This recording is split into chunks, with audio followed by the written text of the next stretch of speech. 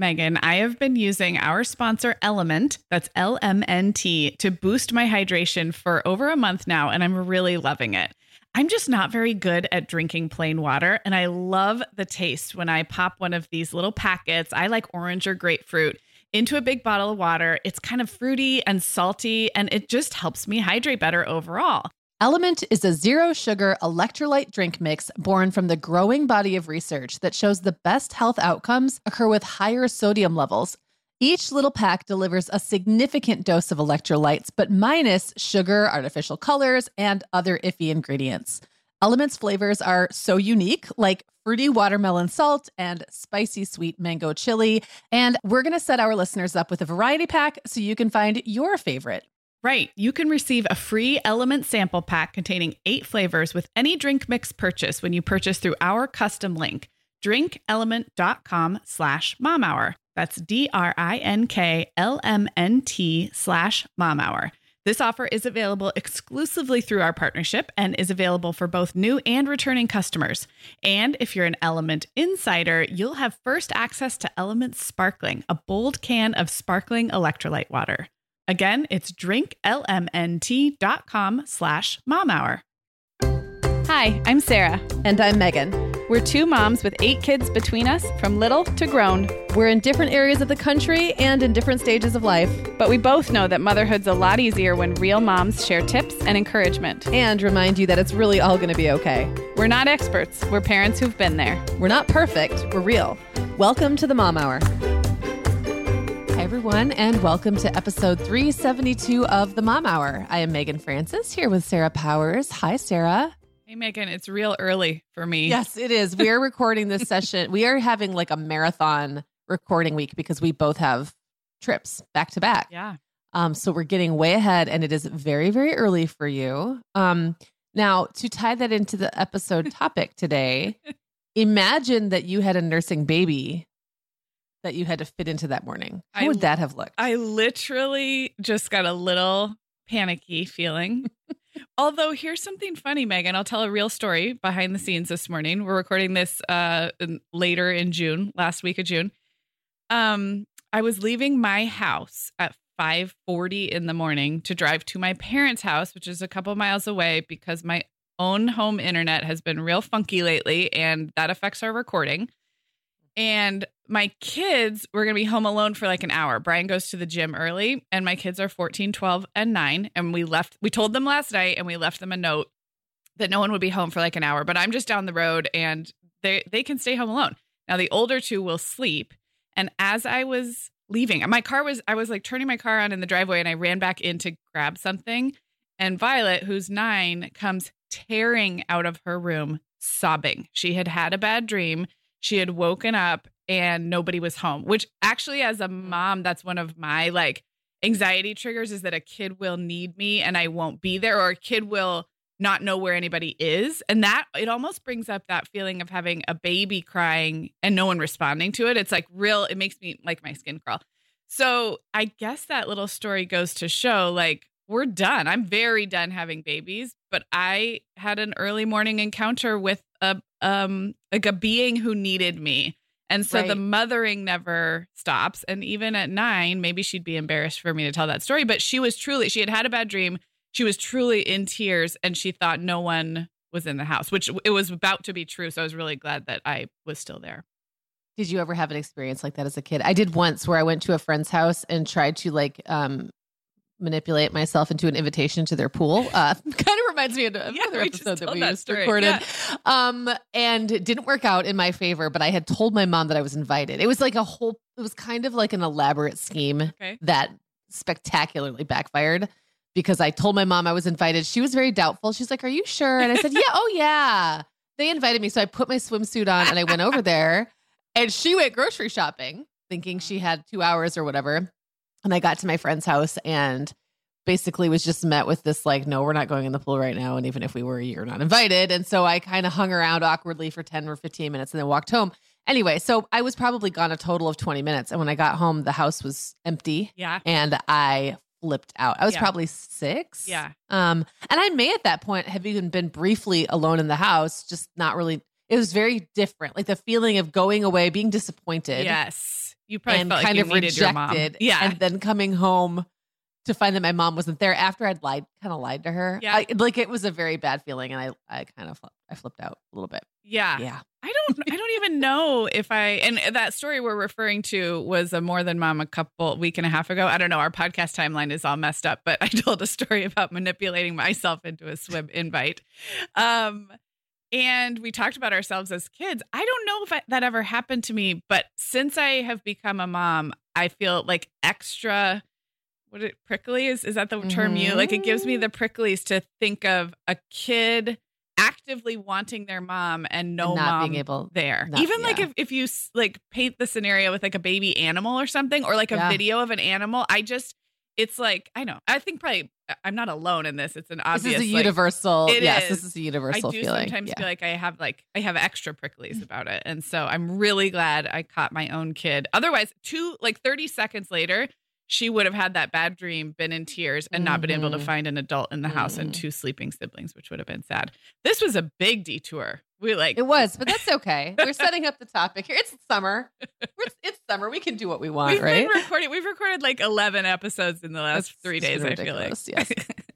Well, let's talk about what we're actually talking about today. And that is one of our very first episodes was about whether or not, or like how you are done having babies. And at that point, I had actually had a hysterectomy. So I was done. No doubt about it. I was done. You knew you were done, but it was still in discussion. We both had young families and little kids. There was still the possibility. Yes, there was absolutely the biological possibility for me. I was only 35. So that was 7 years ago. So I was 35 and my third and final was 2. So just on paper, I would have looked like someone who easily could have kept going. Well, and what we're going to do today, because now it has been 7+ years since we recorded that original episode about how we felt about being done when we were early done, Yeah. Now we're kind of given the long view because now all those babies are big and our families look the way we knew they eventually would when we would say things like, your family's going to keep growing and in a while you're going to have teenagers. Now we're there. So I'm excited to talk about like what it looks like on this side now that I no longer have any kind of hangups about being completely done. Totally. And before we go to break, let me quickly remind people that we are taking listener questions for an upcoming listener questions series of episodes. So if you would like to send in a question, it can be about adding another baby to your family if you wish. I mean, we always get them. You can email your questions to hello@themomhour.com. We love when you record your voice and we can hear your voice, but you don't have to. You can type it on the old computer and send it in. Put listener questions in the subject line and we will be recording those episodes soon. So send them in. Megan, the end of the school year and kickoff to summer is a busy time of the year for families, but we can all eat stress-free and hit our wellness goals with ready-to-eat meals from our sponsor, Factor. Factor's delicious meals are never frozen and can be ready to eat in just 2 minutes. You can pick from a weekly menu of 35 options, including popular choices like Calorie Smart, Protein Plus, and Keto. Plus, they have more than 60 add-ons like breakfast, lunch, snacks, and beverages to keep you fueled all day long. So our team was comparing notes recently on our favorite Factor meals, and Katie loved the herb-crusted chicken with mashed cauliflower and toasted almond green beans. I loved that one too.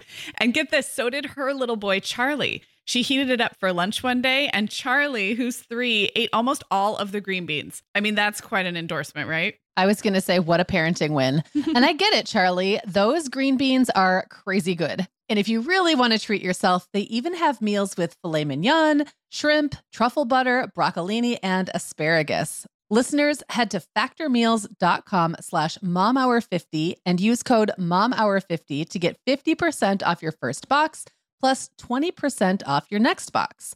That's code momhour50 at factormeals.com/momhour50 to get 50% off your first box plus 20% off your next box while your subscription is active.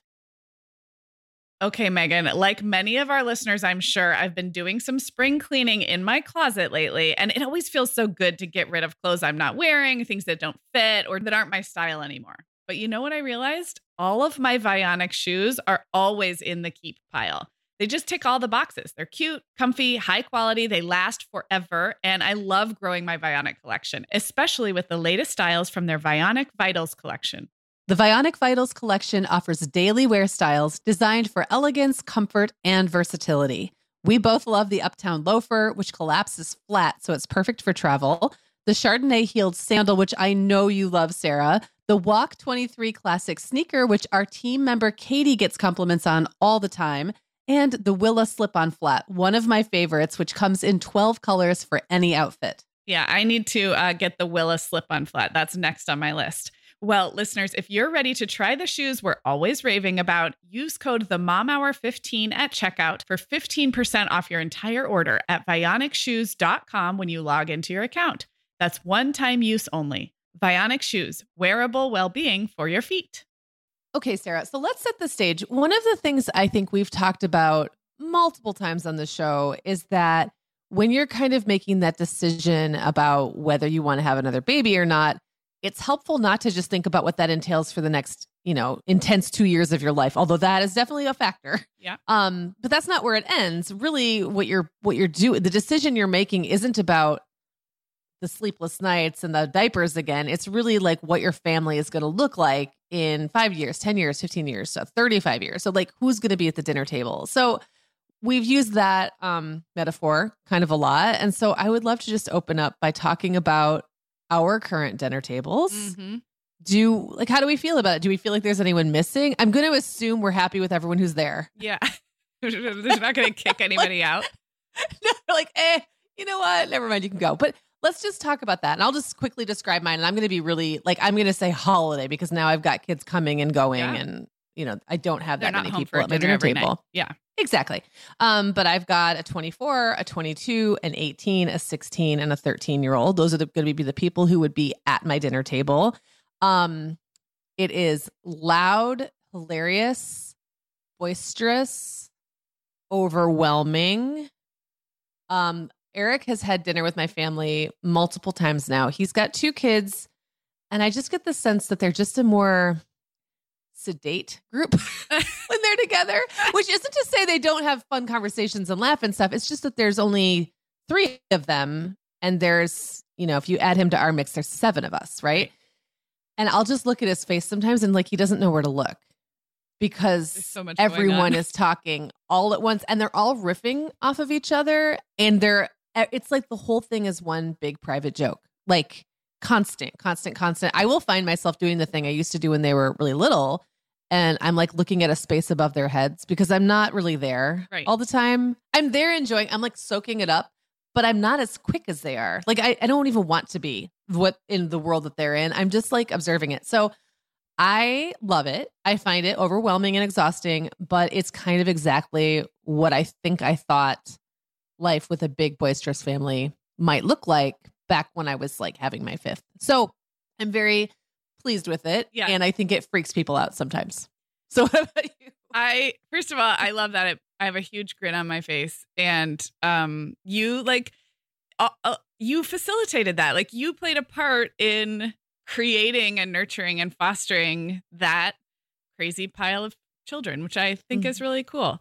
I will describe mine. I first want to point out that 7 years ago, and I have a reason for pointing this out, but 7 years ago when you imagined your future table full, you probably didn't know you'd be divorced and partnered with someone else with kids of a same age, a blended family.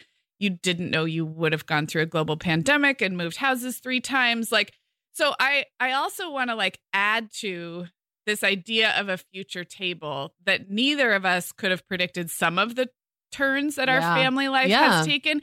And if you're listening to this and grieving a future table that you don't think is going to be what you hoped, I guess what I would offer is none of us really truly know. So we're using that construct.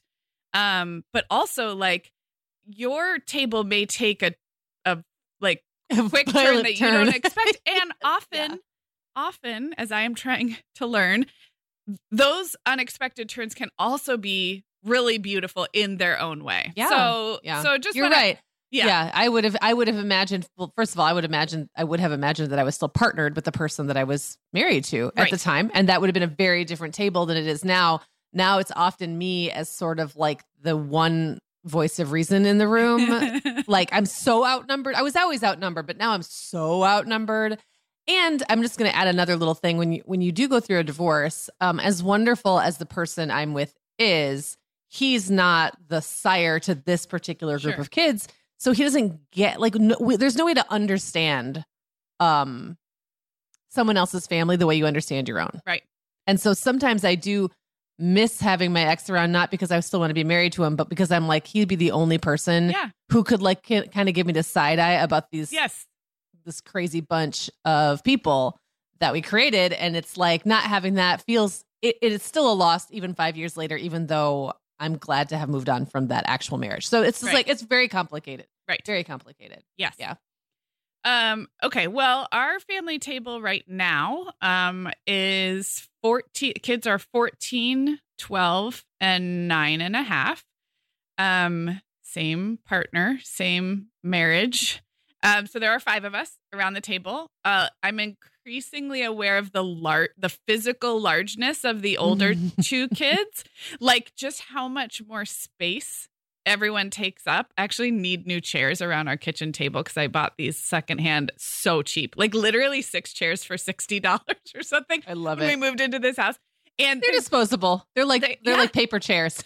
And they've lasted 2 years, and they're just kind of rickety.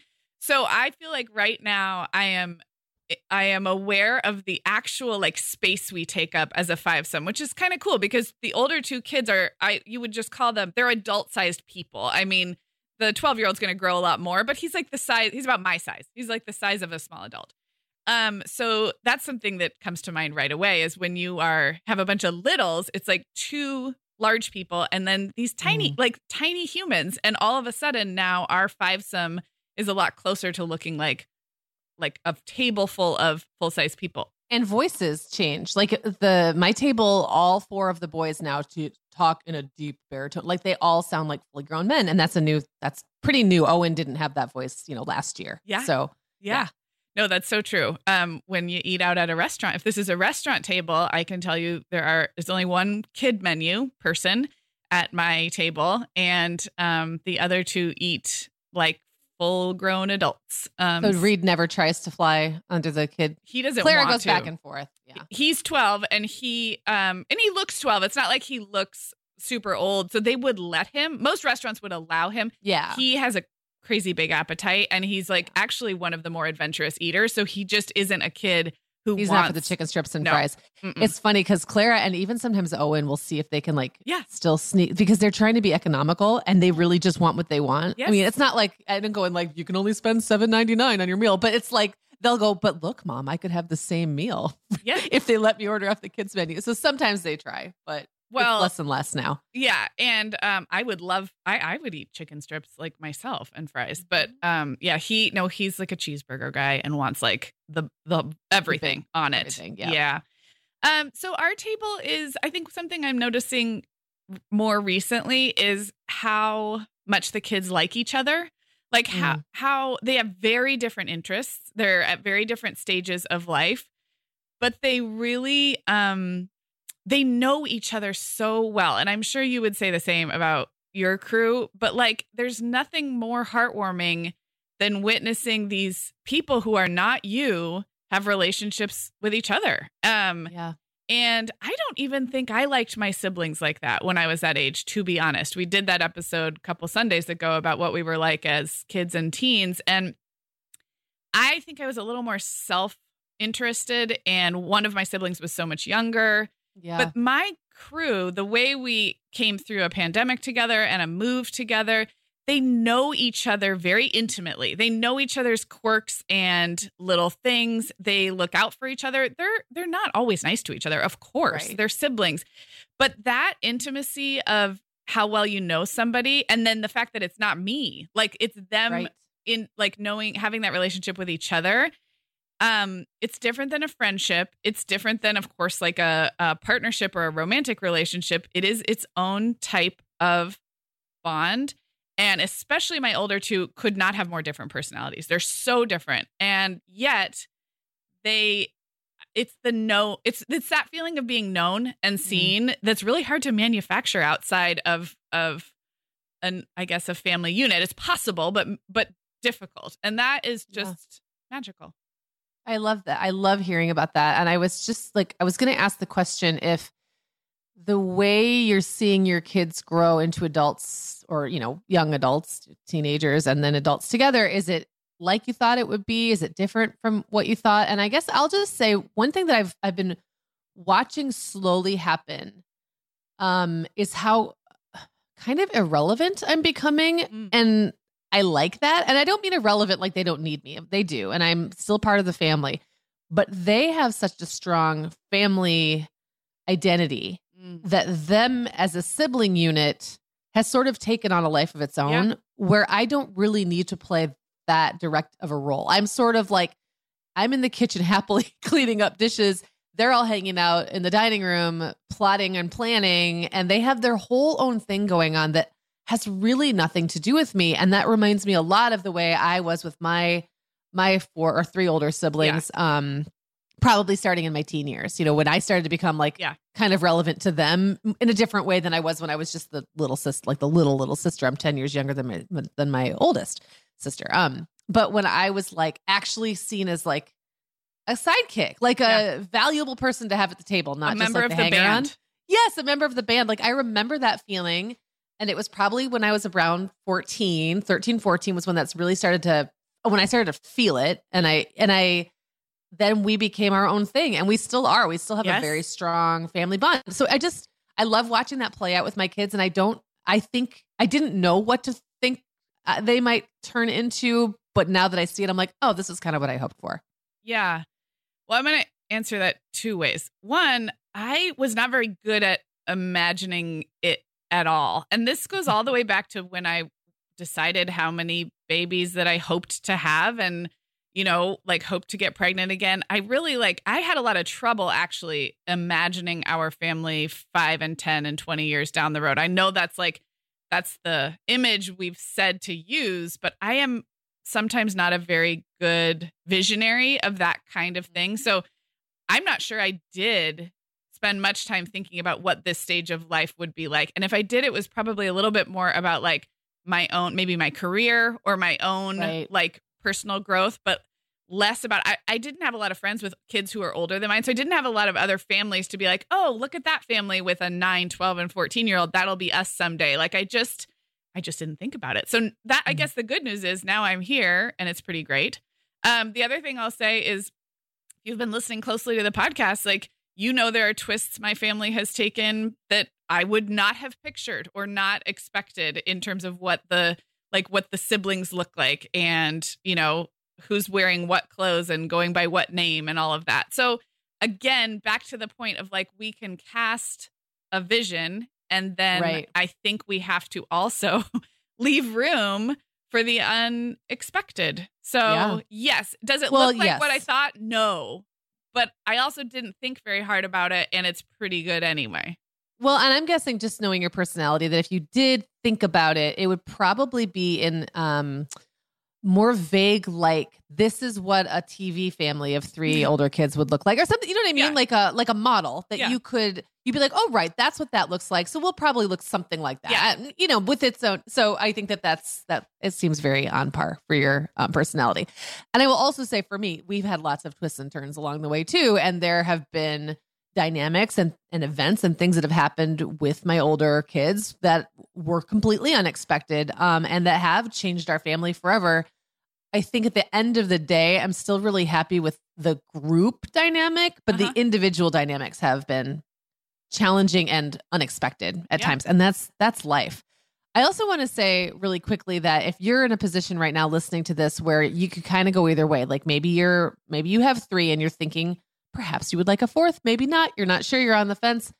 I can also it's really hard to imagine any one of my kids not being at the table. But if I think hard enough about it, I can still kind of imagine. And I've had experience with that now because of them coming and going. I've had plenty of times where I have 3 kids at the table or 4. It's not always the same. It's not always the same kids.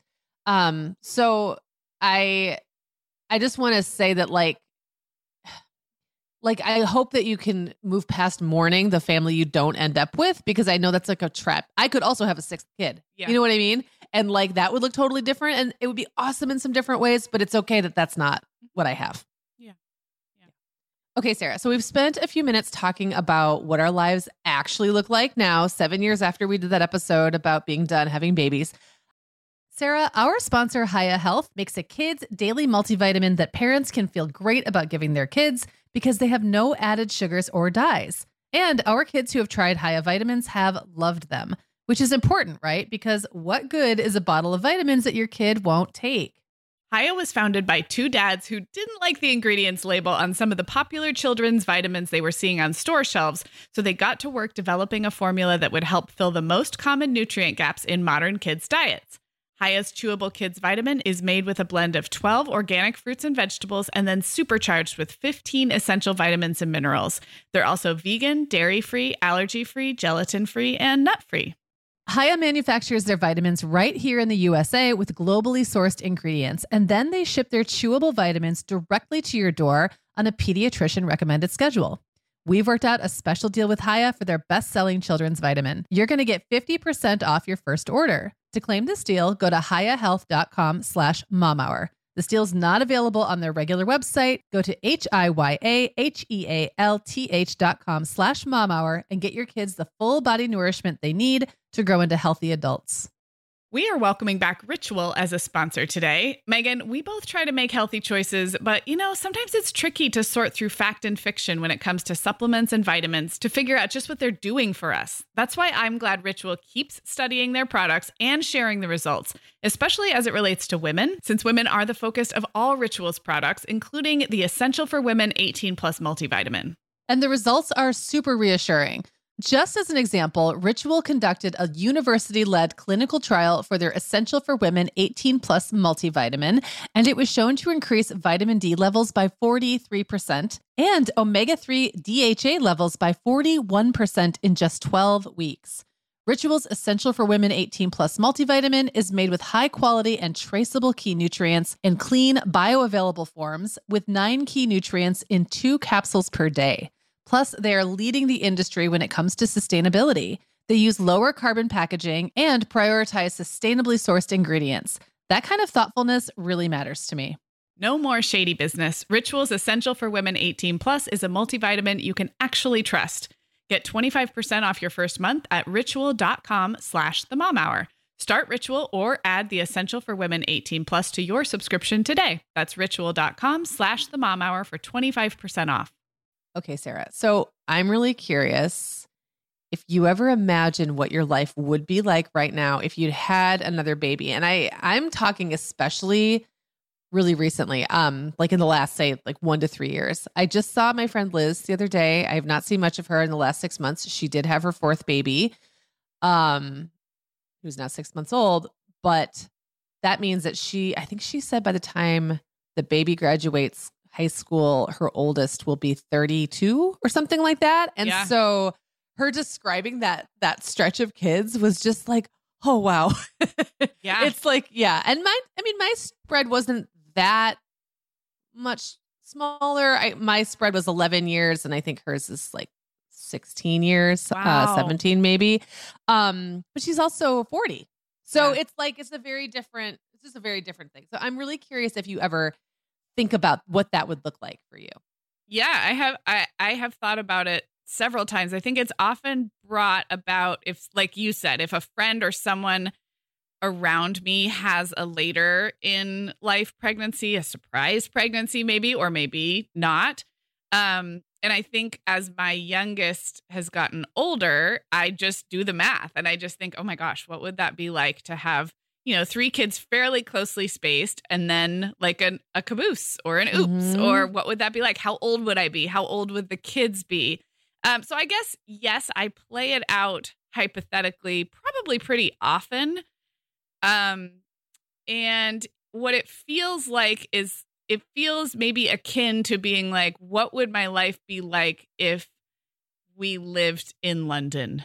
Or yes, I love it. I went to law school and was a full-time attorney. It's like, oh, what other life? That like would be completely another other life. Yeah, and I wouldn't say it's not like a terrible thought, or a wistful, amazing like thought that makes me want to go to there. It's neither.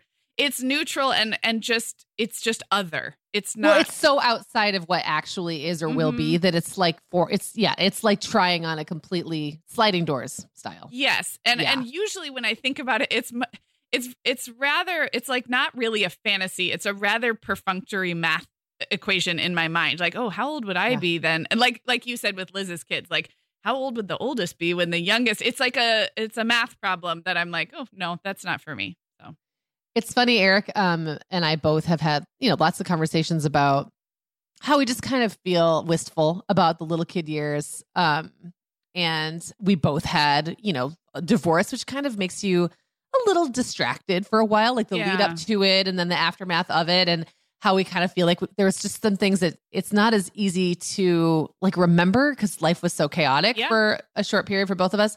And so every now and then we'll be, sitting outside someplace and we'll look over and see a chubby little toddler and I'll go, oh, let's have a baby. And it's just so funny because it's like, hey, I don't have any equipment to have a baby.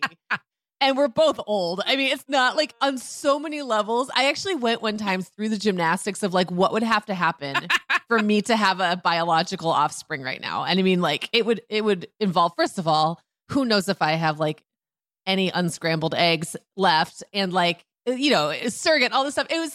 It was like a mental exercise in absolute ridiculousness. Sure. But I still went through it just because I was like, ooh, what would that be like? And I do pretty often still have dreams that I'm pregnant, but, or that one of my kids is a baby again, but like all the rest of them are still the same age they are now. And it's not even always Clara. Sometimes it's like one of the other kids is a baby. So anyway, babies are never completely off my mind or super far away from my mind, but we'll do that. And then we both have a moment where we're like, oh, wouldn't that be nice? And then we're like, no, because you know what? We've got chickens and we go on a lot of trips. Yeah. And he's very pragmatic. He's like, well, I mean, what about all the traveling we want to do? I was like, honey, I'm not being serious.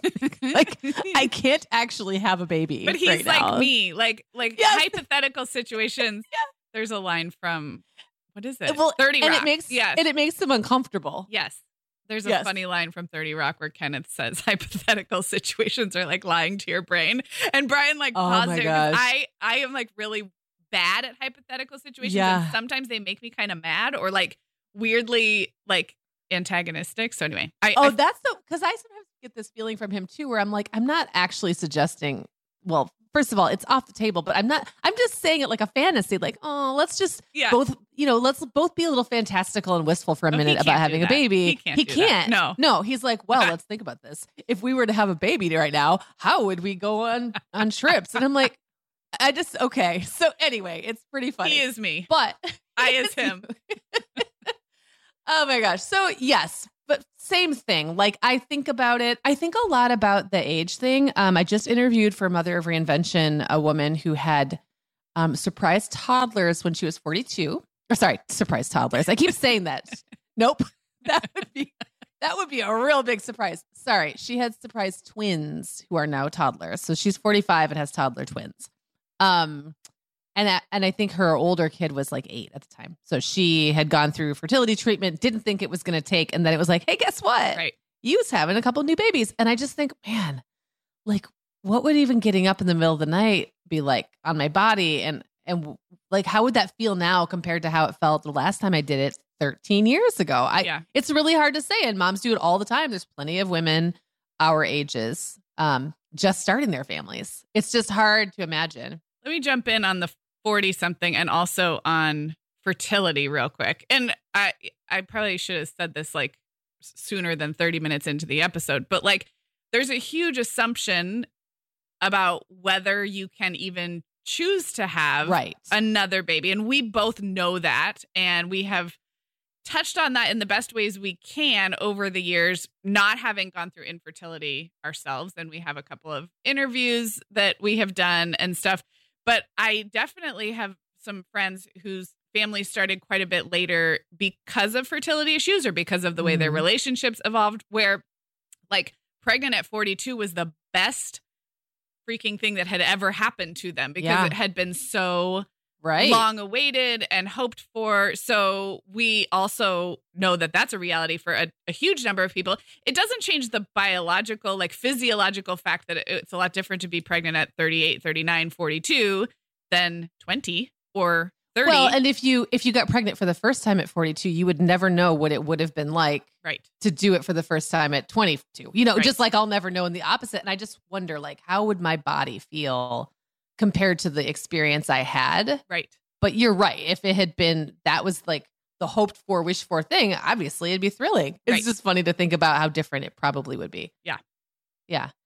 I wonder, another thing that we've talked about over the years is how maybe people of our parents' generation, so older than us, but even maybe even like going like 10 to 15 years older than we are, okay, can sort of start to have a disconnect. And you hear about this a lot in our mom community on Facebook and things like that, where like grandma and grandpa kind of think they remember what it was like to be a new parent, but they kind of just don't. And so there's some magical thinking. There's some skewed memories about the way that stage went for them, or maybe how disciplinarian they were, or how they fed their babies, all those things. And we're all doomed. We're all doomed to end up like that. Do you ever feel like you're there already?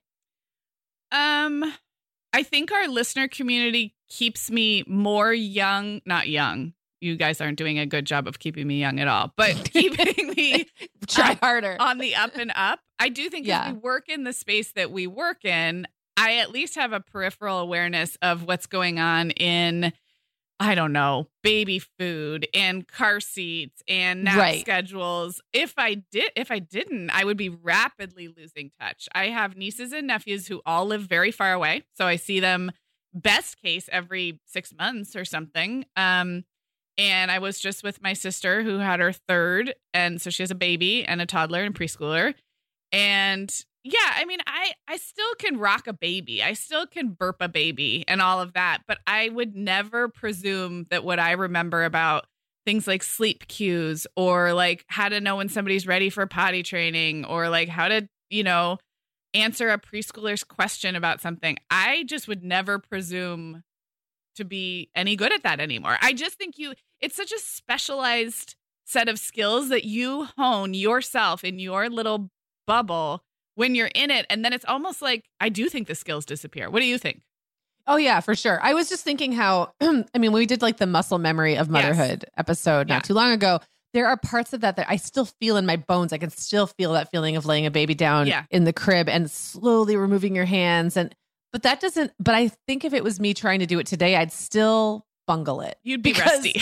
I'd be rusty, and it wouldn't be, and also whoever this baby, this mythical baby would be that I'd be laying down in a crib, wouldn't be my baby that I had 13 years ago that I was laying down in a crib. It would be this other baby that I didn't know yet. You know what I mean? So if you just took me right now and planted me in the day of a life of a mom of a bunch of little kids, I would bungle it. I'd be bungling it all day long. It's not that the basic skills and memory aren't there. It's like, it's piecing it all together. It's like all the different things you have to juggle as a mom when like you've said, those specialized skills, and that it's all like one big thing, like one big soup that you're in. Yeah. I don't necessarily think I would be amazing at it. And I do sometimes wonder if my memories about that time are now just kind of wrapped up in gauzy,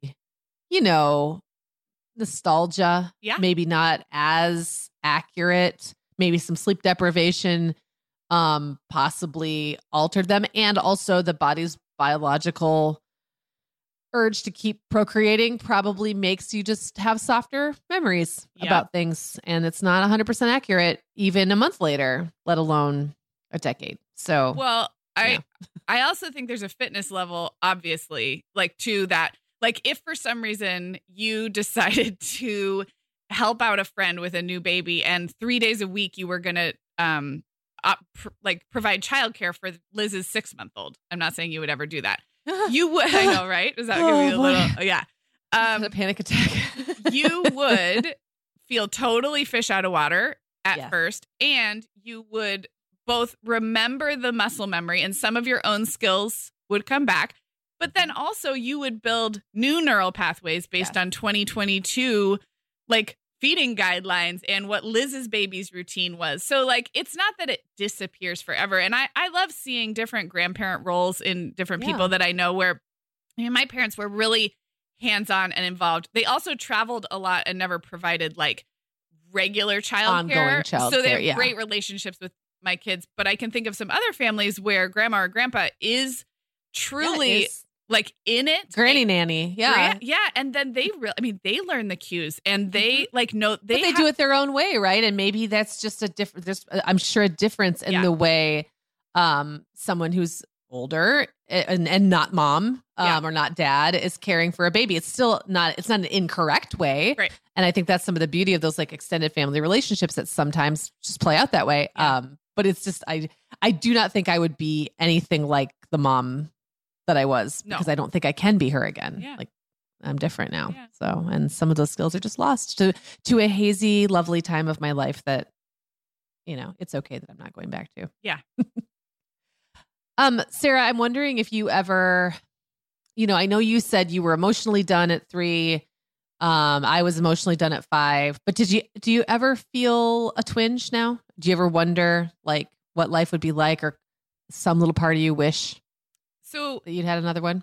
Here's how it manifests in me. And I think this is really interesting. And this has been, I've been done, emotionally done for 9 years. I knew when I had my 3rd, even in my last pregnancy, I just really felt done. You can go back and listen to that super old episode. I talk about it. And I also acknowledge not everybody's that way. A lot of people really feel a lot more nuance in their feelings. And I'm not sure why it felt so clear to me, but it did.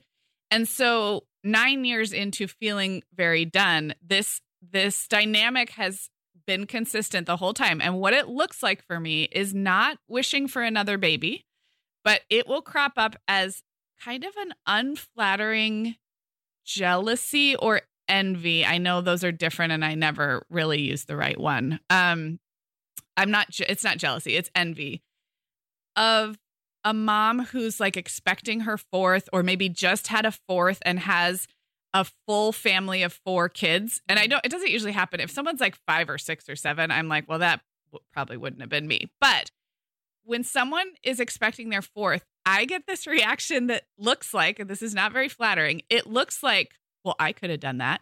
I could do that if I wanted to, which is really like, it's kind of a gross, it's not even envy. It's almost more like proving, like you have something to prove, maybe? Or and I think ego. It's kind of ego, right? Totally ego. Yeah. Totally ego. And that's why it's not very flattering, but I'm saying it out loud anyway. And often it's kind of because I think I got a lot of positive attention in having three, not super close together, but decently close together and managing it pretty well. And that was a big part of my identity is like, wow, okay, another one. Like you got your hands full. All those comments that you get that I think are, depending on how you receive those and what your life is like. For me, it was mostly a positive. I felt tired and overwhelmed and busy, but it was a big part of my identity that I was doing this thing as a mom of 3. So then to see friends, and I have a couple close friends who did the next thing and had 4, I felt like they got that recognition even more, which they deserved because they really did like go and have one more. And I had one really close mom friend from my Arizona group when our first 3 kids were the exact same age. Within weeks each time. And she had a 4th. And it was not that I wanted a 4th. It was almost like I wanted to be as you wanted to be the person who had a 4th. Yeah, isn't that gross? Yeah, I'm just airing my ego. That's what the show is for. It's for us to embarrass ourselves and air our dirty laundry. But yeah, I get it. There is a little bit of a boost that comes from being that accomplished mom, out there doing it. And I got the same kind of attention for a long time. It's kind of weird now that when I'm out with my kids, they're so old and people don't even necessarily realize they're my kids. Like, and when they do, I love it. Like, I love when people connect the dots and realize that this towering group of men all, are my offspring and like kind of piece it together. And there's often very nice reactions and people just love it. But it's not obvious anymore. I'm not, I don't have like a bunch of little ducklings follow me, following me down the sidewalk. And it's a very different dynamic. So I do remember the kind of that little ego boost, and it did feel good.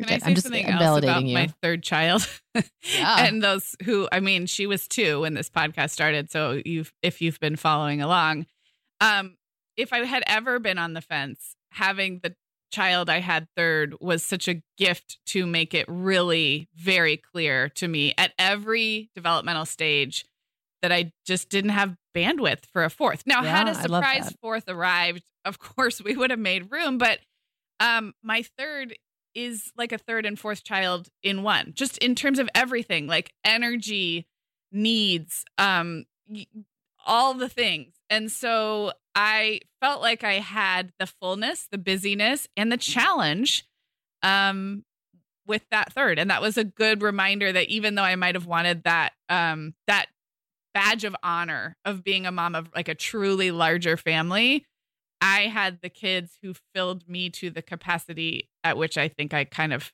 tapped out. Again, like the huge caveat, obviously, like you would have found it. You would have, you figure out a way, but I felt full in all the ways.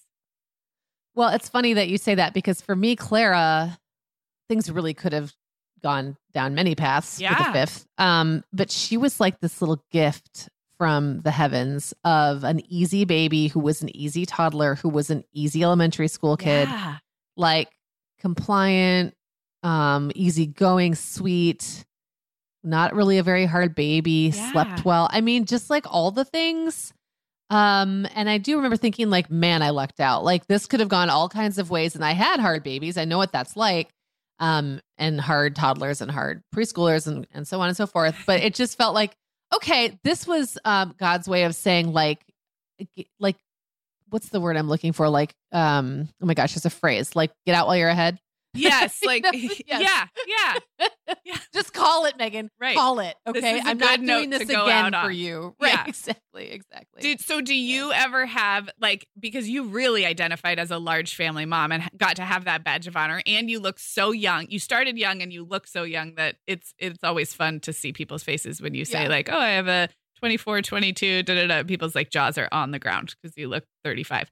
But we've run with some large family bloggers and, writers and people in our day. Did you ever feel that kind of like gross competition, like when you're with the moms of like 6 or 8 kids? Maybe back when I was really in it. Yeah. I do remember thinking like, well, I've got 5, but I could have another, I could, like you said, I could do that. Or like, what would my life look like if I were to do that? To answer the question more truthfully for myself, which was kind of like, do we have regrets or do we have wishes or do we have twinges? For me, it's a little bit less about that. That might've been true for me 15 years ago, thinking I would want to go bigger and bigger and bigger to see how many kids I could cram into a house. But now when I have those moments, those little twinges, the moments where I look at Eric and say, let's have a baby, I think what I really kind of want is a do-over. Yeah. And I mean, having 5 kids is very chaotic and it's great. And I have all these, like I have this family that I made, this unit, and there they are. And like, they're like a body, and like 5 heads, like a 5-headed body. And I did that. And it took decades of my life to get it to where it is. And, all the things that I did, like the nourishment, the nutrients I literally gave to that. It's something, it's a huge, like a huge accomplishment. And I enjoyed a lot of it. And there was a lot of it that I was just too busy to enjoy. And I was too distracted to enjoy. And I was too just like trying to keep my head above water to enjoy. And I think there's a little magical thinking somewhere in the back of my head that feels like, well, if I were to just have one baby now, it would be all so different. Like this would be the time that I finally am in a place where I'm more stabilized. I've got more money. This would be the time where I would have the ability, the resources. I'd have a really helpful, supportive partner. Like all of those things would all come together in this magical, mystical baby. And the thing that's dangerous about that kind of thinking is it's very flawed. Yeah. Because life still has a way of happening. And I still also have 5 older kids that need care and braces and all of those things too. So there's like, that just doesn't happen. Yeah. But isn't it lovely to think like that magical thought, like if this was the pregnancy where I could, I really didn't even have to ever work, or I could truly take a long maternity leave and I could really just dig in on the baby months that I feel like sometimes were so scattered when I had also a toddler and a preschooler and an elementary school kid. So it's just fantastical. It's fantastical thinking because it's not true, but it's still there. Well, I think it reminds me a little bit of, we've gone through this 2.5-year pandemic, and a lot of our listeners have missed out on or grieved parts of motherhood, their kids' parts of childhood that just didn't go as planned. And there is this tendency to think, if I could, almost an anger or like a resentment of the way things unfolded. And I think what the challenge is, and I'm not giving advice because I am in this, but the challenge is to like kind of retroactively love the mom that was distracted and busy and broke. And because that unit you talked about, that 5-headed Cerberus monster is the way it is because you were her. Do you know what I mean? So it's like you can't have one. We are the families we are today because of what we've been through. And so that sort of revisionist history, I totally get it. I'm not, I don't know, being critical of your magical thinking, but like, I think the challenge is to include that mom that we were or that pandemic that we went through in this family story. It's not the way we wanted it, and it's not what we thought was going to happen, but we got what we got because of that. And in a way, like, you lose that unit you love if you hadn't been the mom that you were. Yeah. I love that way of looking at it. And it's also just a good reminder that no matter how perfect circumstances may seem to be lining up, there's no such thing. And everyone's going to have a challenge. You could have every financial comfort and, helpers at your beck and call. Yeah. And you could be the perfect age with the perfect relationship and have the perfect baby, and something is still going to be imperfect. Yeah. You will still be distracted and sometimes frazzled and ungrateful and all of those things. And that's just life. That's just humanity. So good reminder. Oh. Well, this was fun, man. I just feel like we've done some like topics lately that have turned kind of very heavy and emotional. And this is like the summer. So we were trying to keep it light and breezy, but oh well. There you go. Please tune back in for another episode of Megan and Sarah do therapy together. I know. And it is really funny. Just again, with the peeking behind the curtain, we have also recorded some episodes out of order. So I don't know when anyone is listening. That is very true of July, actually, is like listeners go on vacation, they catch up later. And we did try to pick some topics that it doesn't matter, like if you are 2 months behind. But then for us in recording timeline, it's also like, oh, this is kind of like what we just talked about, but the listeners won't hear that till next month. So anyway, no, this was a great topic. It was all credit to you. And I love this introspection. So we will link up the episodes we talked about in the show notes. And don't forget to send in those listener questions in real time, meaning like whenever you hear this, send a listener question. We'll take a look. It's hello@themomhour.com, and we will talk to you all soon. We don't know when we'll talk to you again because we have no idea what's happening. In a few days. And we're both going on vacation soon. So I don't know, just look at your podcast player every now and then. Check your feed. We'll show up. We'll talk to you then.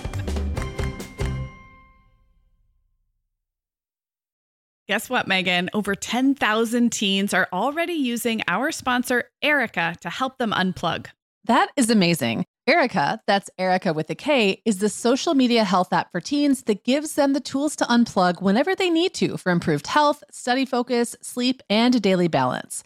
It's so cool how this works to hide distracting apps from your phone at the touch of a button, keeping them out of sight and out of mind without deleting your data. Yeah, teens really get that social media comes with risks, including addiction, and Erica helps them build healthy habits and self-regulation that will benefit them their whole lives. Tell your teens about Erica and save 20% on the Erica family plan with promo code TheMomHour.